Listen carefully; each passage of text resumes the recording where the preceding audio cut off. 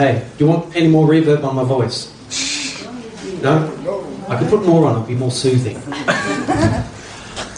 And, hey. Security. That's the outtakes. All right. How is everyone this week? Good, thanks. Really good. Everyone had a good week? Yes, thank you. Yeah. I had an interesting week, and Anthony and I had an interesting week. We went to the streets and went and talked to a lot of people about Jesus. And I reckon, Anthony, you must have at least 8 to 10 people. Yeah. Wow. Yeah. And then when we parted, we said before we get to our car, we've got to talk to at least one more person before we get to the car. So we did that too, didn't we? Where'd you go? We went into Guja Street again. It's amazing within like 10 conversations the cross section of community you see from totally atheist to very, very angry and aggressive and I don't want anything to do with as soon as they hear you mention God, to the other end of the spectrum where you actually meet Christians and a lot of them don't go to church and stuff like that. Yeah. There's quite a few really, really good ones, isn't there, Anthony, where you can sort of get somewhere with them and help take them from where they're at to a little bit closer to at least believing in Jesus. Yeah. Conversations turn very interesting and intense sometimes. And intense, yeah, because they got their beefs with God. People have beefs with God. And it's amazing. It's not until you get out in the street and start talking to people that you realise just where people are at and how hard some people can be against God. And that some in their minds it's justifiable and it can be explained and God will explain it to them. And sometimes I'm lost for words. Are you lost for words? How do you explain some things? Yeah, sometimes. But anyway, Anthony and I had a really good time. Then the next day I went out again and I went down to Light Square and walked through Light Square and then walked around past the TAFE, up Hindley Street. I walked up Hindley Street with a guy from South Korea and witnessed to him, and he was hard against God, and that was an interesting conversation. Then I walked down this like a food sort of street just off Hindley Street, and here's a guy named Ash, and had a chat with him, and he by the end of the conversation, it was one of those great conversations where you just think, wow, because he wasn't a believer in God at the beginning of the conversation. At the end of the conversation, he's going, you know what? You're right. I've got to look into these things. Truth does matter to me. And so that was exciting to hear that. And he says, so where are you guys? Where are you meeting? So it's great to hear that when you get someone further along towards God. We see it as sowing into the kingdom, don't we, Anthony? Just simply, you don't expect to go out there. My attitude is I'm not expecting someone to get saved. I pray that someone will, but that's not my objective.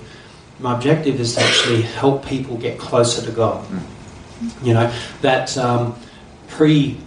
pre-salvation thing, that period of their life where people speak into their life over a progression and eventually, I plant, someone else waters, that sort of concept. Did you say it's called prevenient grace? I think it's prevenient grace, yeah, which is the story of people's conversion. And we like to, going out on the street, in many respects, you will play a part in that if that person gets saved. What you have said in that person's life, if 5 years down the track they get saved, that'll be part of the steps that get along there. And Anthony, did you find we did it pretty unassumingly, discreetly? Yeah, and it didn't feel like we're out there like with a big, banner or anything. No, we sort of split. Like Rob and I split up because usually when people have two people, one person gets kind of intimidating. So we sort of split up and listen to it. And you're quite big people, really. So we're two big fellows who can talk to us. One's enough. Yeah. But I remember I looked around and I just talked to this atheist guy who gave me a bit of a grilling, and I looked around and there's Anthony ministering to someone, a woman for about 10 minutes, and I'm going, go Anthony, that's awesome. Yeah, but was your heart thumping before you started? It was, yeah. As you get into conversations with people, it's just so much, you just really get to know people, and you sort of automatically know that you love them and you want to tell them the truth, you want to give them the truth, really. So, and then just... Did you find it easy? Yeah, it eventually got easier, yeah. And then all of a sudden you just get someone that just doesn't want to hear you, and you're like, and it breaks your heart a little bit. Yeah, it's like, just don't let it. No. Don't let it. it discourage you. It's their choice. Just keep going. Yeah, just keep going. Talk to the next person, and you get a good feeling that you're back on again. But it's worthwhile doing. If you want to come out with us, let me know, because I'd love to take some more of you out there just to talk to people, and it's really, really easy. I was walking down the street and I just finished talking to a guy who was from the Baha'i faith. Oh, yeah. And as I'm walking away from him, this South Korean fellow that I was telling you about came up beside me, and then we walked down Hindley Street together, and I was witnessing to him, and just, and as soon as I said, "Does God exist?" to him, he laughed, and I thought, okay. He's obviously an atheist, and which would have been, I think South Korea's got a large Christian population and a large, probably anti-Christian population, as most countries. Yeah, similar to here, I would have thought. Yeah, similar here. So, anyway, so that was good, wasn't it? And it leaves you, feeling really good afterwards. It does drain you as well. I find it after an hour or so, I'm pretty drained. Yeah, hour or two, and you've used your energy up. Anyway, this sermon is called "What is the Will of God?" Do you think that's a good question? Why do you think that's a good question? Anyone? Because of Matthew 7:21. Because of Matthew 7:21. Thanks. Just ruined it for me. That was a surprise. But you've all heard me speak about Matthew 7:21. Where's your Bible? No, mine's in the bag in here. All right, so Matthew 7:21, and it says this: "Not everyone who says to me, 'Lord, Lord,' will enter the kingdom of heaven, but only he who does the will of my Father who is in heaven." So not everyone who gets into heaven, or not everyone who says, "Lord, Lord," will get into heaven. Not everyone who confesses that Jesus is God or Jesus is Lord will get into heaven. But it's only he who does the will. Now, before we go any further, did I make that up? I didn't. I need to clarify this, because we need to, when we go through Scripture, we've got to be very careful that we read exactly what it says and get it into perspective. Only he who does the will of the Father. So if you don't do the will of the Father, you won't go to heaven. How does that affect you? Yeah? It's pretty clear. It's pretty clear. You won't go to heaven unless you do the will of the Father. Is that what I can infer from that? Is that what it's telling us? So only those that do the will. Now this is key, and it's paramount to the Christian faith, and it's the key to the whole Christian faith, because if you live according to the will of God, then you fulfill your life's purpose. If you don't live according to the will of God, you don't fulfill your life's purpose. We're not born here to become millionaires. We're not born here to to get into our own lives and our own hobbies and our own obsessive things that we think is important to us. That's not what life's about. But isn't the modern culture teach you that that's what life's all about? And who knows, as Christians, it's easy to fall into that. As Christians, we fall into the modern culture because it's easy, isn't it? Yep. How easy is it to sit down on a Friday night and just turn on the TV? Some people, I think the average person watches about 4 to 5 hours a day or something of TV. Or more. Or more. I reckon I've had 7. Yeah. Look, I've got nothing against watching a little bit, spend an hour in front of the TV, because sometimes it's good to unwind. Yeah. And sometimes you need it because the day's pretty intense. So I'm not saying don't watch TV. Careful what you watch, though. But at the same time, can TV become an addiction to where you're just watching TV all the time? And how can you do the will of God if you're consumed with the TV, or if you're consumed with, going out all the time, or if you're consumed with just catching up with friends, or, having coffees all the time with your mates, or, you know what I mean? And if that's what becomes your consuming life, then the will of God, doesn't even enter into the factor. If that's the right way of saying it. Doesn't even factor in. That's into the factor. Yeah. Doesn't even factor in. It works. Who knows, you can go a whole week and not ask yourself, what is the will of God for me this week? Can you do that? Probably, yeah. So it's really important that we look at this. And this is what God's been speaking to me about, is what is His will? What is His will for me? What is His will for the church? And so on. So that's Matthew 7:21. And 1 John, let's go to 1 John 2:17. 1 John 2:17, and it says this: The world and its desires pass away. So this world and everything related to this world and everything you're interested in this world, the Bible says what? It's going to pass away. But the man who does the will of God, what? Lives forever. I put those two scriptures together. Because if you do the will of God, you live forever. And Jesus actually confirms that when he says only he who does the will of the Father will enter in to eternal life. So these scriptures go side by side. Yep.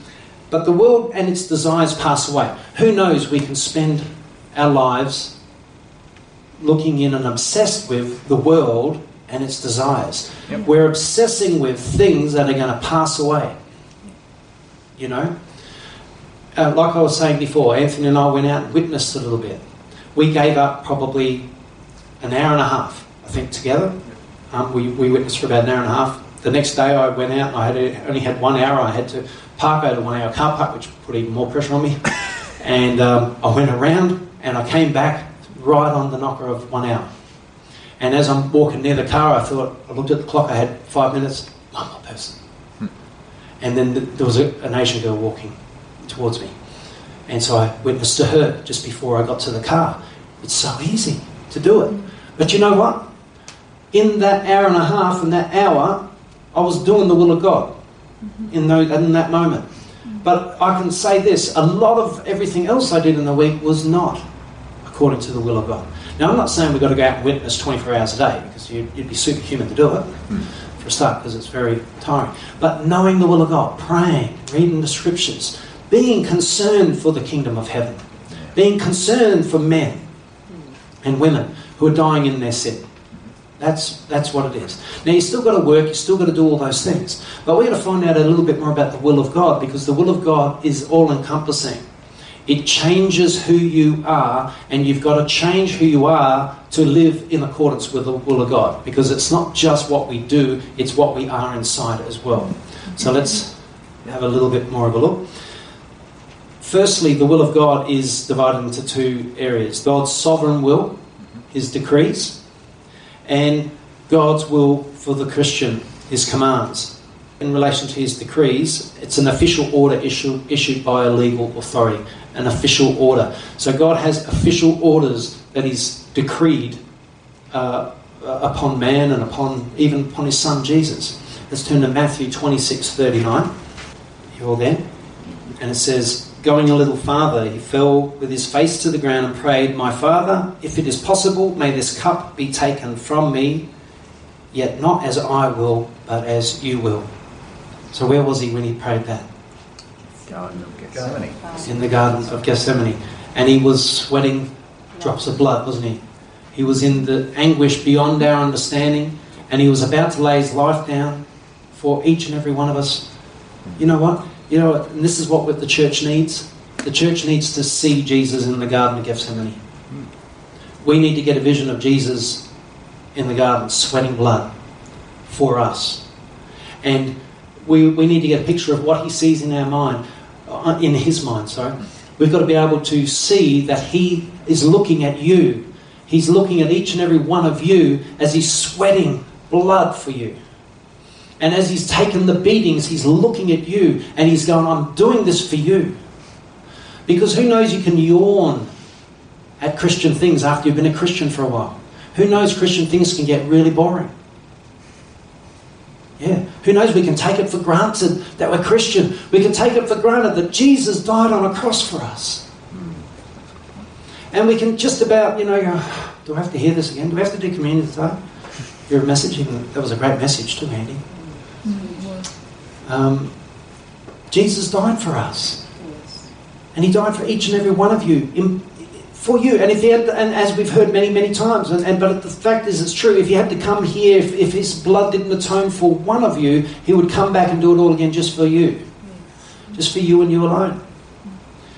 So Jesus looked in his infinitencies, in his God consciousness, he looked ahead and he saw you, and he was on that cross for you. And when he asked, "Can this cup pass?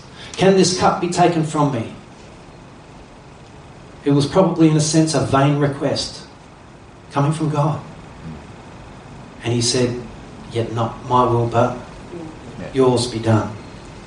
So he went ahead with it. You know? If you had a friend and that friend had saved you from getting hit by a train and then suffered the most terrible, accident himself, but you were fine, and you're sitting next to that friend and he's all, banged up from it, how thankful would you be? Wouldn't you embrace that friend and say, mate, you're the best friend any man possibly ever have. You've just done so much. I'm eternally indebted to you. We're eternally indebted to Christ. And that's got to move us. But you know what? He didn't just die for us, did he? He died for the whole world. He died for the sins of the whole world. And I believe, unlike Calvinism, I believe that anyone who receives Jesus with all their heart and are prepared to turn and live according to the will of God, living according to the will of God. That's what it is. It's not, and that's why we have to disciple one another, because we've got to make sure that we keep each and every one of us, we've all got to disciple each other, so we keep each other honest in the eyes of God. That's what the church is for. So people who say, I don't need church, I don't need to go to church. I had someone online just recently say, God told me I don't have to go to church. I can just be a Christian at home.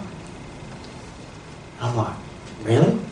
Isn't Christianity a community event? Isn't it that we all depend on each other? That we all help each other through? We side up towards one another, if you're in the desert and you're trying to get through the desert, it's easier with a group of people than by yourself. Because when you fall over, they'll pick you up. If you fall over without them there, then you'll probably not get up. And then you encourage each other with your words, and you can get through. You can get through a hard place. You can get through a hard life. Who knows friends are so important in this life? Yeah, do you need your friends? Good friends? There's some friends you don't want, you don't need. But there's friends that you count on. There's friends that you need. And the church is meant to be that for each other. So Matthew 26:39, may this cup pass, but not my will, but yours be done. The plan of God, Acts 4:27. Let's have a quick look at that as well. 27, and it says this, Indeed, Herod and Pontius Pilate met together with the Gentiles and the people of Israel in this city to conspire against your holy servant Jesus, whom you anointed. They did what your power and will had decided beforehand should happen. They did what his will. So even though they were conspiring, even though they were doing evil, it was meant to happen. It was God's sovereign will, wasn't it? He decreed it to happen. Let's go to Isaiah 53:10. If you ever speak to a Jew who doesn't believe Jesus is the Messiah, take him straight to Isaiah 53. It's the best place to show a Jew that their own scriptures, their Old Testament scriptures, their prophet Isaiah spoke of Jesus. Because when you read this, it can't be anybody else. But we're just going to read 53:10, and it says this, Yet it was the Lord's will to crush him. Whose will was it? The Lord's will to crush Jesus Christ. See, what Jesus did for us was decreed. It had to happen. And cause him to suffer. And though the Lord makes his life a guilt offering, he will see his offspring and prolong his days, and the will of the Lord will prosper in his hand. See, if Jesus didn't die for us, I don't think the earth would be here any longer. I don't think mankind would have gone on for much longer at all. I think the end would have come 2,000 years ago. But just at the right time, while men were still bound in their sin, Jesus came and he saved them. Just at the right time. He came in, that opening, because God was fed up with mankind. And Jesus had to come in and atone, or else God's wrath would have been poured out. That's what I believe. It doesn't necessarily say that his wrath was going to get poured out on that generation, but there's a reason why it says that just at the right time, Jesus came. So before the world's wiped out, Jesus Christ will return again. Yes. He will return again. Matthew 10:29. It's Jesus speaking. He says, Are not 2 sparrows sold for a penny, yet not one of them will fall to the ground apart from the will of your Father? Not even sparrows fall to the ground without it being according to the will of the Father. Decreed. Sorry, it's decreed, yeah. Everything that lives and dies on this planet is decreed by the Father. Nothing escapes his notice. He knows when you're going to be born. He knows when you're going to die. and he knows everything about everything when everything's going to come to an end. I was talking to one lady one day she was a Christian, yet she did not believe that God knows the end from the beginning. And I said, I'm pretty sure it says that in Scripture. But she can't understand how can someone know what's going to happen before we've lived it? You know? It is an amazing thing, because we can't know what we're about to do like in a week's time. We don't know where we're going to be. But God knows already. He's seen the end from the beginning, which is why he can prophesy about the end from the beginning. So nothing escapes his notice. Not even a sparrow. Not even a little worm. Not even a centipede that you accidentally step on. God knew that was going to happen. And those poor ants that we tend to crush into thousands. I've got this path leading to the back of my house, and there's always ants there. And I always end up stepping on them. I try to skip over them, but there's so many of them, you've sort of got to reduce their number, depopulation. Because there's too many of them. So the prophetic elements of Scripture are decreed and will take place. Who knows that the book of Revelation cannot be changed? We can't add to it, we can't subtract to it. It will happen, and there is no other way it's going to happen. When? We're not sure yet.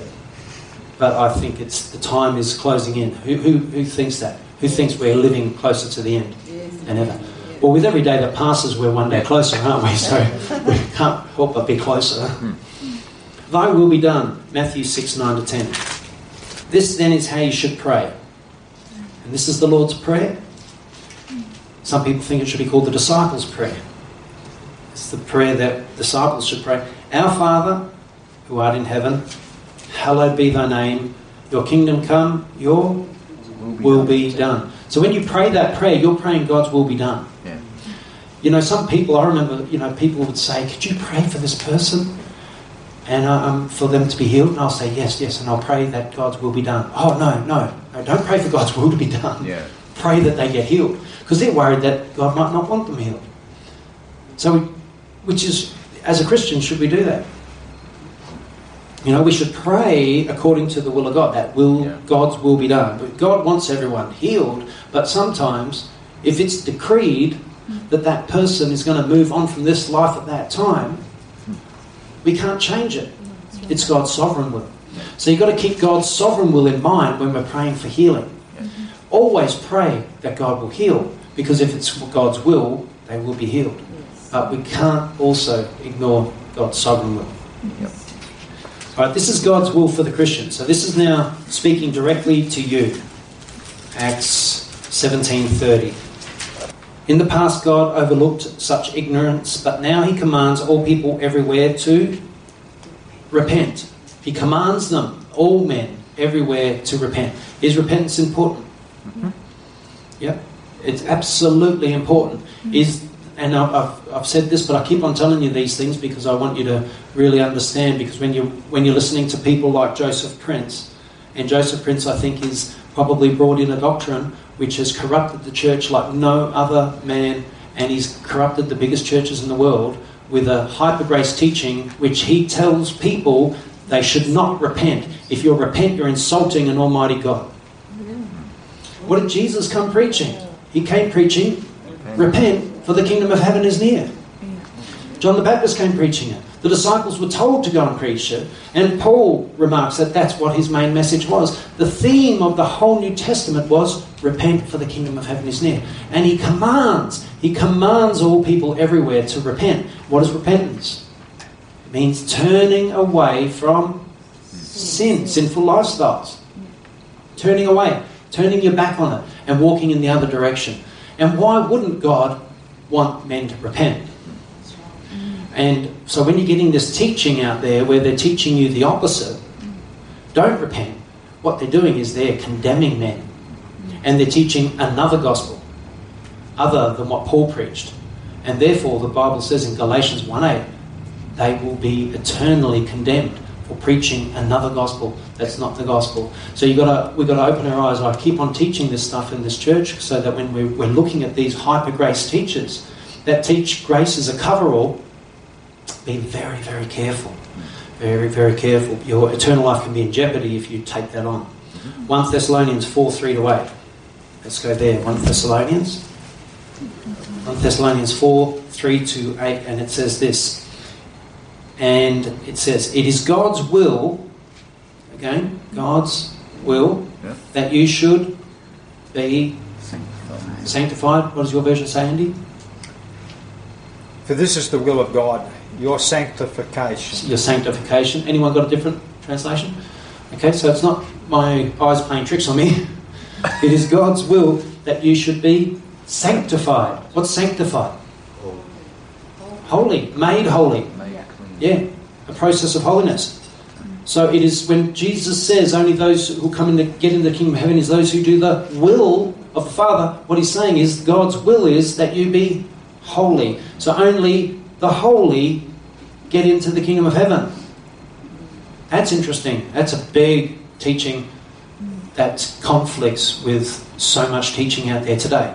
And because there's so much teaching out there today that teaches to the conflict, I'm the odd one out, and there's a few like me that are odd ones out. I was just talking to a pastor during the week of a church not far from here, and they teach holiness. They teach it because the scripture so clearly says it. And he says, and I said, how's the church growing? He says, it's not. We're preaching a message that's keeping us small. You know, I know we on a good day we'll have 30, maybe 40 people here, and that's because so few want to hear a message that calls you to holiness, that calls you to live a sanctified life in Christ. And why is that? Because when people start listening to that sort of message, they start going through all the things that they're going to have to give up. I can't do that, I can't do that, I can't do that, can't do this with my friends, can't watch this, can't do that, can't hang out with this person because they corrupt me, you know. But I enjoy all these things. So Christians go, no. I'll go with Joseph Prince, thanks. And I'm bringing up his name because I want to make it very clear that these big churches are hosting a man who's corrupting Christianity. And I was just watching an interview. There's so many videos you can watch online. There's an interview with him, and the interviewer says, so honoured to meet you. He says, your teaching has trickled down through the entire body of Christ. And when he said that, I went, because he preaches in the biggest churches in the world.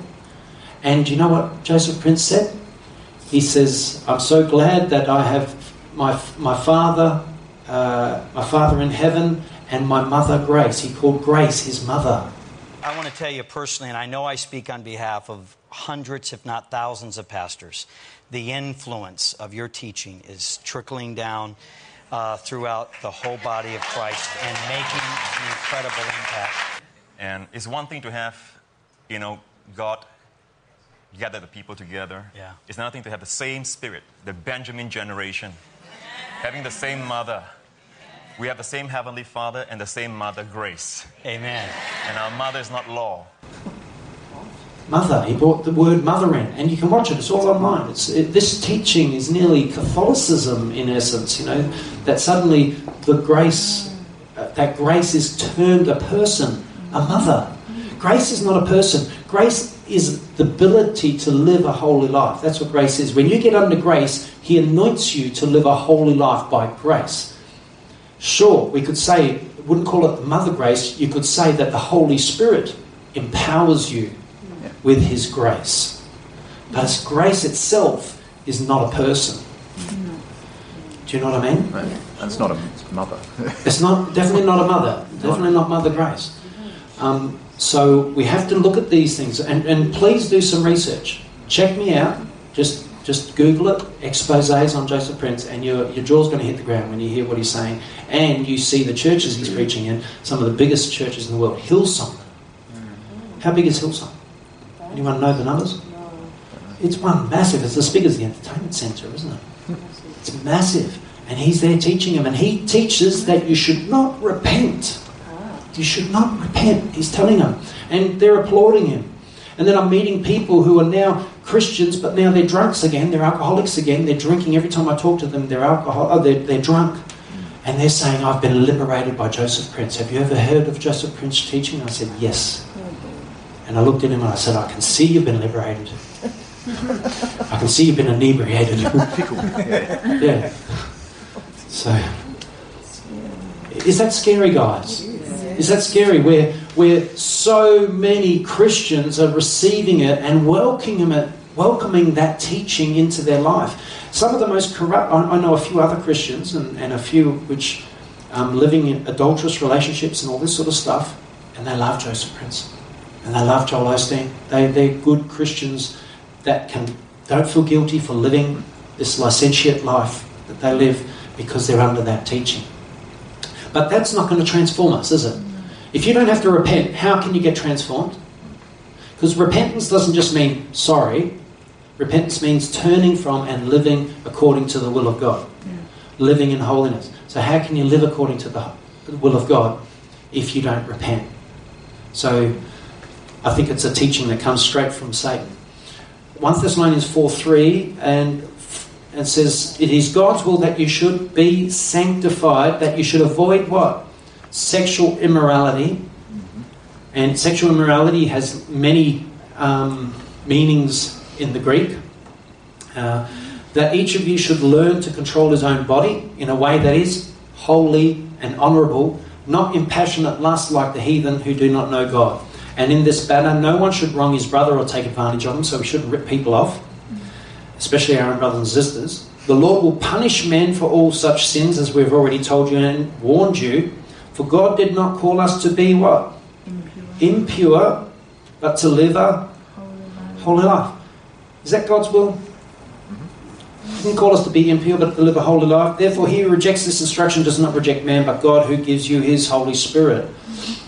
5:16. Just turn over to chapter 5, verse 16. And it says, be joyful always.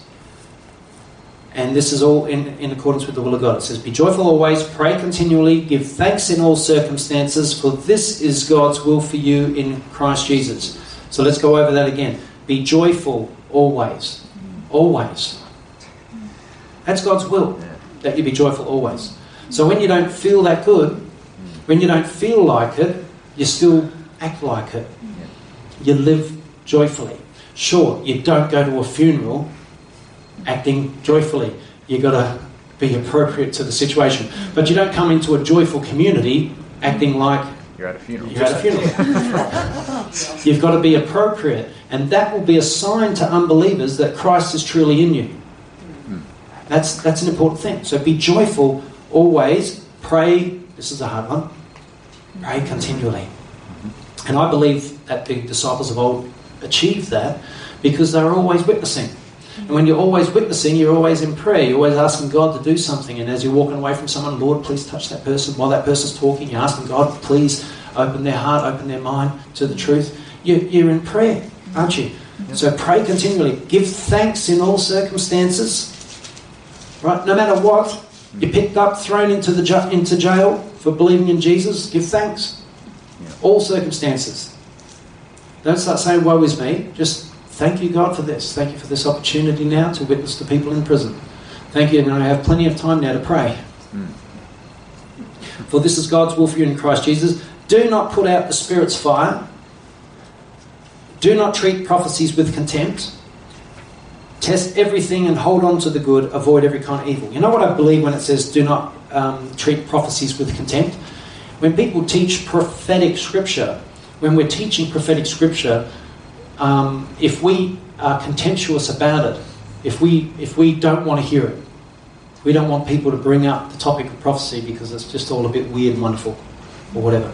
You know, that's being contemptuous with the prophecy. Because if God didn't want us to know his prophecies, he wouldn't have put them in here.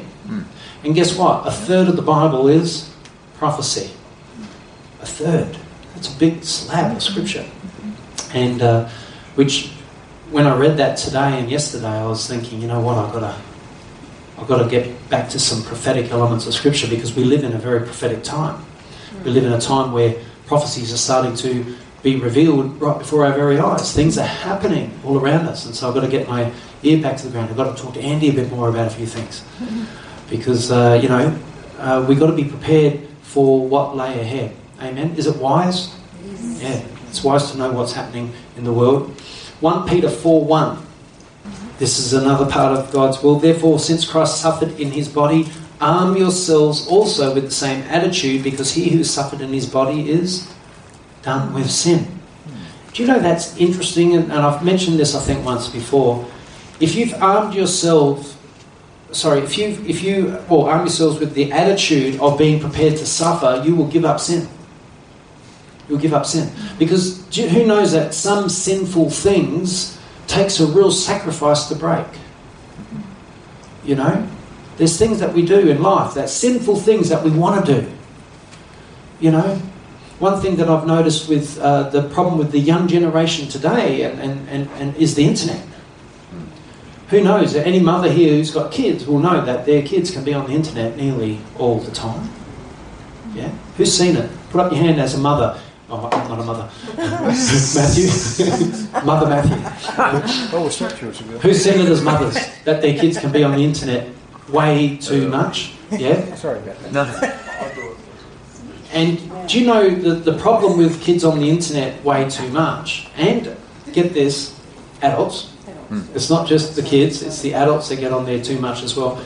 Is if you're going to sin, you're going to sin on the internet. And you get pulled away into all sorts of things. So be very, very careful. So sometimes it will take a sacrifice. You've got to say, you know what? I'm a follower of Jesus and I'm going to resist the thing that keeps pulling me into sin. And you know, the thing that troubles me with the internet is the amount of, pornography and stuff that's on there. Right? Is there a lot? Anyone who's been on there for even a short time will notice that there's a lot. And it just keeps on coming. And if someone's inclined to watch it, it'll keep on giving you more and more suggestions. Click on this, click on this. And you can go down a road of really sinful activity. Right? I don't know any of you, I'm not accusing not one of you here of getting into that sort of stuff, but it's there, and anyone who's used the internet for a while, whenever I say this, the people who I say it to will always agree, because they've all experienced it. Yeah? It's just there. It's there in your face. I used to have an Instagram until every time I went there and all the new requests, friend requests, or whatever they are, and they come on, I go there and I click on it, and it's a pornography site. Then I click on the next one, it's a pornography site. But in the process of discovering it's a pornography site, I'm viewing it, right? So I'm being corrupted by the friend that just came along. Do you know what I mean? So Instagram is a shocker for that. So is Twitter. Same sort of thing. Facebook's the same. And Facebook, well, I don't use Facebook much, but I've got a Facebook for our church, and I just stick my videos up, and that's about as long as I'm on there. Don't get the Don't know how to use it. The requests don't come from those websites to the church Facebook. No. I don't think there's any friend requests in it's the church one. Yeah. I've got my own private one, but I just ignore it. Yeah. So don't try to friend me on Facebook. You won't hear it. It's not because I don't like you or anything. But internet is Satan's means to really corrupt the people of God. Seriously. I think that's an important point that I just made. And the internet is going to continue to get worse and worse and worse. However, there's fantastic stuff on the internet. Who knows that? There's some great stuff. So if you can control it, and if you can, go to the right places and know how to just dodge all that stuff and just go directly to the right things, great. Which is what I'm trying to perfect all the time. It's just be as clean, straight through to the right information, and keep away from all those other distractions. Then it's a very, very useful thing, because there's incredible knowledge out there. I was just yesterday I was watching a guy who had he had a stomach ulcer. I was telling Johnny about it. Not an ulcer. Sorry, he had a split in his hand. He got into a fight when he was about 18, and it split, and there was a bone broken, but they didn't pick it up, and it got infected, and it was all pussy and stuff. Anyway, they put him on a course of antibiotics, and it did nothing. So they came and did this other thing where they really administered the antibiotics deep in his body, sort of thing, and they cleared it up. But what happened was it started to rot his stomach and his large intestines, and then with all the medication that kept coming, his stomach got worse, his intestines got worse, and then they were going to put him on a chemo treatment, and all from this one split in his hand. They were teaching for fighting. Yeah. But anyway, so 2 years later, he is a mess. He's like 20 years old or something, and he's a physical wreck. He's thinking, then the doctor said, all we can do now is cut out your large intestines. And you're going to have to carry a bag around for the rest of your life, sort of thing. And he's only 20. And he's a fit guy, but he's lost all this weight because of it. And all this, so he goes online and starts searching out stuff. And he found out about, I don't know why I'm bringing this up now, but found out about raw milk. Who knows a little bit about raw milk? Unpasteurised, unhomogenised. And he found out that the probiotics that in the raw milk, when he just was drinking it in large quantities, started to go in there and repair his stomach and repair his large intestines. And 6 months later, he's completely healed. And he went back to his doctor, and the doctor said, "You're looking well." And he goes, "Yeah, I'm feeling fantastic." He says, "So what medication are you on?" And he says, "I'm not taking any." And he says, "What?" And he freaked out. "You've got to be taking medication." So my point is this, he went there, he was in a situation where he was about to get his large intestines cut out, and he had found that the internet provided him with the answer. Yeah. So there's great stuff out there. You can find out incredible things, and more than ever, but also just as good as it is, and incredibly good, it's incredibly evil as well, and can corrupt you and pretty well strip you of being in the will of God, I believe. Especially with the amount of religious teaching out there and what you're seeing on the internet. And like I said before with Joseph Prince, and he's all over the internet. He's getting millions of views. We get 50 views, 100 views. He's getting millions. God, please turn it around. 1 Peter, have I done 1 Peter 4, 1-3? All right, 1 Peter 2:15. So I just went through and looked up God's will right through the New Testament, and these are the scriptures that I found. "For it is God's will that by doing good you should silence the ignorant talk of foolish men." Just by doing good. And that's his will. So you can shut people up if you live according to the will of God. If people talk and say bad things about you, and people are, always against you, do the will of God. God's going to sort that out. That you'll silence the talk of ignorant and foolish men. "But do not use your freedom as a cover-up for evil. Live as servants of God. And show proper respect to everyone. Love the brotherhood of believers." So here's the will of God. Love the brotherhood of believers. Fear God. That's interesting. These hyper-grace teachers, some of them are even teaching don't fear God, because they pull a few scriptures out of context where they're saying that you should not fear. Should have no fear. I can't remember the scripture from memory, but they're pulling that out of context. Does the New Testament tell us to fear God? What does Jesus say? "I'll tell you who you should fear. Fear him who after the killing of the body has the power to throw you into hell. Fear him." So if you live according to the will of God, you will fear God. On Hebrews 10:35, let's just shoot over there. Hebrews 10:35, and it says, "So do not throw away your confidence, it will be richly rewarded. You need to persevere so that when you have done the will of God, you will receive what he has promised. For in just a very little while, he who is coming will come and will not delay, but my righteous ones will live by faith, and if he shrinks back, I will not be pleased with him." So what's he saying? Don't shrink back from doing good. Don't shrink back from living a holy life. This life is very short. I've blinked and our kids have gone from babies to adults. Just blinked. It just seems like that. And then I'll blink again and I'll be like 7 years old. You know what I mean? Blink again and I'll be lying on a deathbed. And I'm about to enter in. Life is short. So do not give up doing good. Live this life and live it completely for God in the short time we have. We're only here a short time. Get it right. Get it right while you're here. And live it. And devote yourself to Christ. And you'll be richly rewarded. You'll be welcomed into the kingdom of heaven. And he'll be saying, "Well done, my good and faithful servant." Because isn't that what Christianity should be? Isn't that what it's meant to be? If Christianity can't make a man holy, what hope have we got? Christians should be the holiest people on the face of the earth. Are we supposed to be like Christ? Was Christ holy? Well, we should be holy. There's no other way to it. There's no other way to it. And the scriptures declare over and over and over again how to know the will of God. 1 Corinthians 2:16. "For who has known the mind of the Lord that he may instruct him? but we have the mind of Christ. We have the mind of Christ. So who has known the mind of the Lord that he may instruct him? We can't instruct God, but he can instruct us. We have the mind of Christ by the Holy Spirit. We can trust that as we seek his word, as we seek to know his word, as we pray, as we live a life in him, that mind of Christ will be active, and we'll be able to discern right from wrong and be able to live continuously according to the will of God.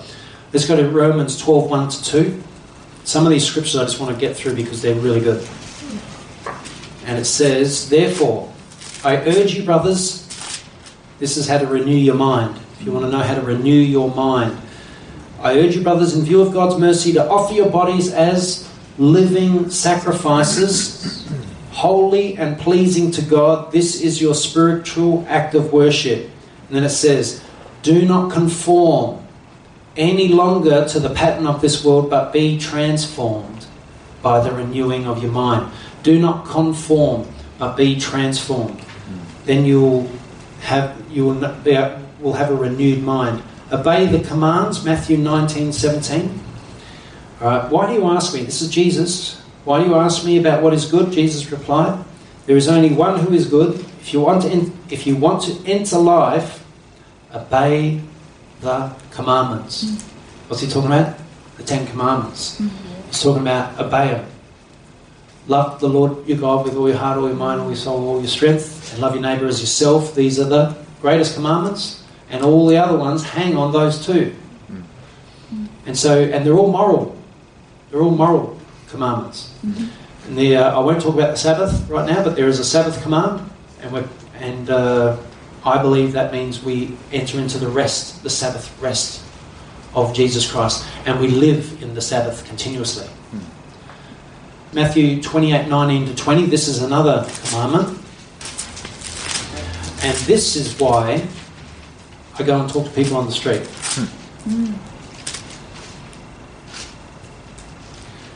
And we'll go back to 18. Verse 18, and it says, then Jesus came to them and said, all authority in heaven and on earth has been given to me. Therefore, go and make disciples of all nations, baptizing them in the name of the Father and the Son and the Holy Spirit, and teaching them to obey everything I've commanded you, and surely I'm with you always to the very end of the age. So we're to make disciples. We're to go out and try to make disciples. And it's hard to make disciples in the street, but at least you can start the ball rolling for people. Plant the seed, get it growing in someone. Amen. Who knows, not enough people talk to people about Jesus in the street. When was the last time you've been grabbed by someone in the street, just walking along? I'm pretty sure there's Mormons that are out there and Jehovah's Witnesses, but yet most people know them and they steer clear of them. But it's very rare that you'll get an evangelical Christian just walking around, talking to people about Jesus. But they're out there. Like we know lots of churches, our sister church in California, they go out about 2 or 3 times a week, big groups of them. And I've talked to a few people who were telling me about their churches in Adelaide that they go out and do stuff like that. But the harvest is so large. There are so many people out there that are just not hearing the word. They're dying in their sin. And they don't get, they might have had an exposure to Jehovah's Witnesses and Mormons, and they've just rejected it, and they watch TV and they follow the culture, and they don't want anything to do with it. But they need us to come along and talk to them. Amen? Yeah? John 13. A new command I give you. Love one another as I have loved you. So you must love one another. And by this all men will know that you are my disciples, if you love one another. Would you say that a command is the will of God? Yeah. It's decreed that we love one another. So we have no choice but to do it. All right. I won't continue. I'll leave the rest for you guys to search out. Just take a photo of it if you want to look up the rest of those scriptures. And all right, I'll pray. Thank you, Lord. Lord, I just pray your Spirit just move upon us now. Lord, we need your Spirit to move in our hearts and our lives. Lord, we need you to do something in all of us. Lord Jesus, if this church is going to continue, Lord, you need to do something. If we're going to be effective for you, you need to do something in us, Lord. Help us to live according to your will. Help us, Holy Spirit, to live according to your will and not to sin before you and offend you and grieve your Holy Spirit. But help us to be a people that you would that you'd be pleased with, Lord Jesus. I just pray that your Spirit will just touch each and every one of us and help us, Lord, to get into that place before you where you'd be pleased to use us in amazing ways, Lord. We need your help now, Lord. We need your help as Christians to live in this world. We need your help to navigate this world and get through it in the right way. So, Lord, just do something in all of us, I pray, in the precious name of Jesus. And help us to receive words like this today with joy and thanksgiving. Lord, I'm being obedient to preach the words you keep giving me to preach. But Lord, I'm weary from preaching it, Lord. And I ask you that you make a difference. You have to come and do something, Lord. Because I can see that the average Christian just doesn't like hearing a call to holiness. They get offended, they want to run, they don't want to hear it again. They'll go to somewhere where they get told how good they are. And Lord, we need a people that are prepared to lay it all down and to live a holy life and live a righteous life in you. And Lord, do this in me, do this in every single one of us. And I pray that you help me out here, Lord. May the Spirit of God just work and do something and take this message home in every heart here so that they'll take it home with them and be changed as they reflect on these words. And I pray this in the wonderful name of Jesus. Lord, be with us now and bless the fellowship time, and may your Spirit just move among us all. And I pray this in your holy name.